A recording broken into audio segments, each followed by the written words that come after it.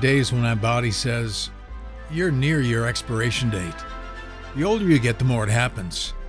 Often I'm tempted to let my mind go to what I feel I could have done better, bigger, smarter, or with more character and spiritual fruit. But there is a far greater life goal than what we could have made out of our lives, and I think it lies near the heart of why so many of our college kids are being brainwashed by socialism, Antifa, and are fueling the corruption that's been pawned off on our nation. Romans 8 says that the mindset on the Spirit is life and peace. Call it an identity crisis, a midlife crisis, or a self-esteem issue based on faulty assumptions, but the bottom line desire for every man is to have peace, joy, and love in his life. We're not left to our own devices in this world. God's not looking down on America right now and saying, "I hope they make it. We'll see what happens." He has a plan. It's just that his ways include knowing exactly what men need and how to deliver it. Today on Life Journeys, Pastor Hardika takes a look at how God's ways are designed to use our present turmoil to open up our hearts to just what we need. Right up front, let me pose to you that it seems that we are being reduced to faith in 2020. It's the only thing we have left to hang on to. Maybe you felt, "Oh man, it's just not fair how I was treated. People have kept me from fulfilling my purpose. I could have been so much more productive, had nicer things, given my family more, and been happier." When it comes down to it, we can easily get caught up in measuring our lives by our productivity, accomplishments, and sense of purpose in life. When it doesn't happen, we can blame others for getting in our way. That's usually the heart behind cries of injustice. We've been deprived of our privilege, our rights. We've been treated unfairly. Look at what the gossip did to me. Look at how my reputation has been hurt. Look at what the government took from me. As a pastor over the years, I've felt that if other people would have just listened and learned, the judgmental attitudes, the fussing and division, and the lukewarm attitudes wouldn't have hindered our church from growing more. Always there is a voice that blames others. "Oh, if the government was only more to my way of thinking, we'd have more liberty. Why did God allow this?" I've learned that God doesn't just let things happen for no reason. You see, life and peace come from a mindset on the Spirit, not by getting our own way. Where we put our minds determines where we go emotionally, spiritually, verbally, and physically. That's why Paul says in Romans 12 to be transformed by the renewing of our minds in order that our life can prove or demonstrate, really, the beauty of God's perfect will for us. The reason that so many people are frustrated, angry, impatient, intolerant, and unhappy is not because of other people. It's because they're not experiencing the life within that they were created for. Something at the core of their being is unfulfilled as a result of not being what they were designed to be in the first place. This creates tension, depression, anger, or feelings of unworthiness that causes an unsettled soul. Some people can cover it up with accomplishment, but human accomplishment of itself can harden the soul to its need for God. Always struggling with accomplishment and self-esteem issues comes from this basic lack of a life of faith. The healing of this within the soul describes a large part of why true Christian life is so joyful, peaceful, and able to overcome the world's struggles.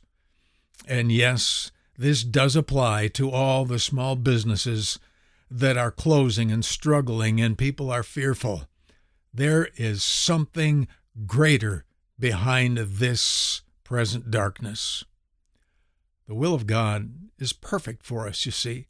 It's a perfect fit for the human soul and makes a person complete, at peace with himself and men and with God. We were created in His image, but when we aren't living in that place of divine destiny, we'll feel incomplete and struggling to find ourselves, so to speak. We see some today struggling with their sexual identity, but what all men will struggle with is their divine identity. Being conformed to our heavenly design, well, that's when the struggle ceases. The simple truth is that you just can't be a whole person functioning as you were designed without Christ at the center of life. A great problem with how Christianity is falsely represented today is that Christ is not at the center of many Christians' lives, and they aren't able to show the world the love of God. As I feel in my body that I'm near life's earthly end, I do not consume myself with what I have not attained or what has fallen short of what could have or should have been. Nor will I allow my countenance to be crestfallen because I have a better revelation of God now than ever, yet I may never be given the opportunity again to minister it. My life, whether it be in old age or whether it be a younger me, ought never be measured by what was accomplished. Life's joy and purpose is not about doing.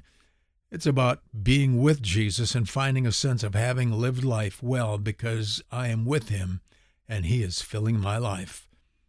May none of our lives be counted as wasted because we have not made some earthly mark. Our greatest fruit is found in simply being with and in Jesus Christ. Whatever comes of that is his choice, and we are also in a much better position to be trusted when we have lost our selfish ambitions, often driven by a need to prove our value anyway. Our worth is already established, and it is our joy and purpose to simply receive and be with Jesus. He'll get the glory, as it should be, and we'll get the life and the peace. I want you to understand, folks, that even with so many businesses being challenged, finances being challenged, God doesn't mean to hurt us, but he does mean it. He has got something far better in store for you than you believing that things have to be the way you think they have to be. God's getting serious about this in America in our day.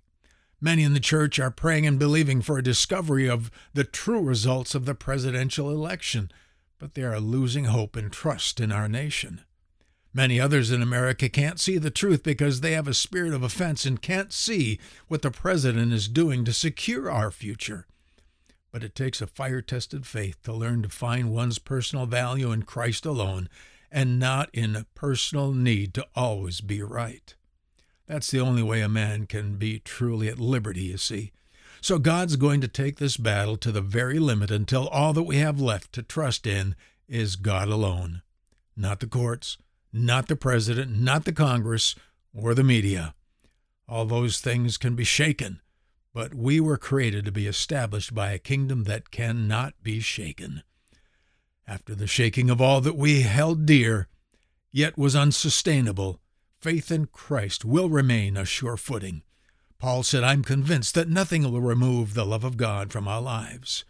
Faith says, I have peace, life, liberty, protection, provision, purpose, and power guaranteed to me by the Creator of heaven and earth. And by that faith, he will never leave me or forsake me. He is with me just as the Emmanuel of the Christmas season declares. When America learns that, she won't need corruption, fraud, and perversion to find all that the soul longs for. My friends, it's on the way, and it won't get lost in the mail.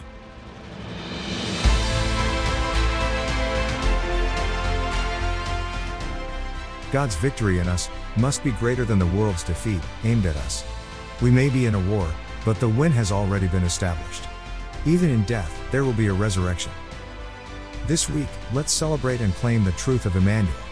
God is with us.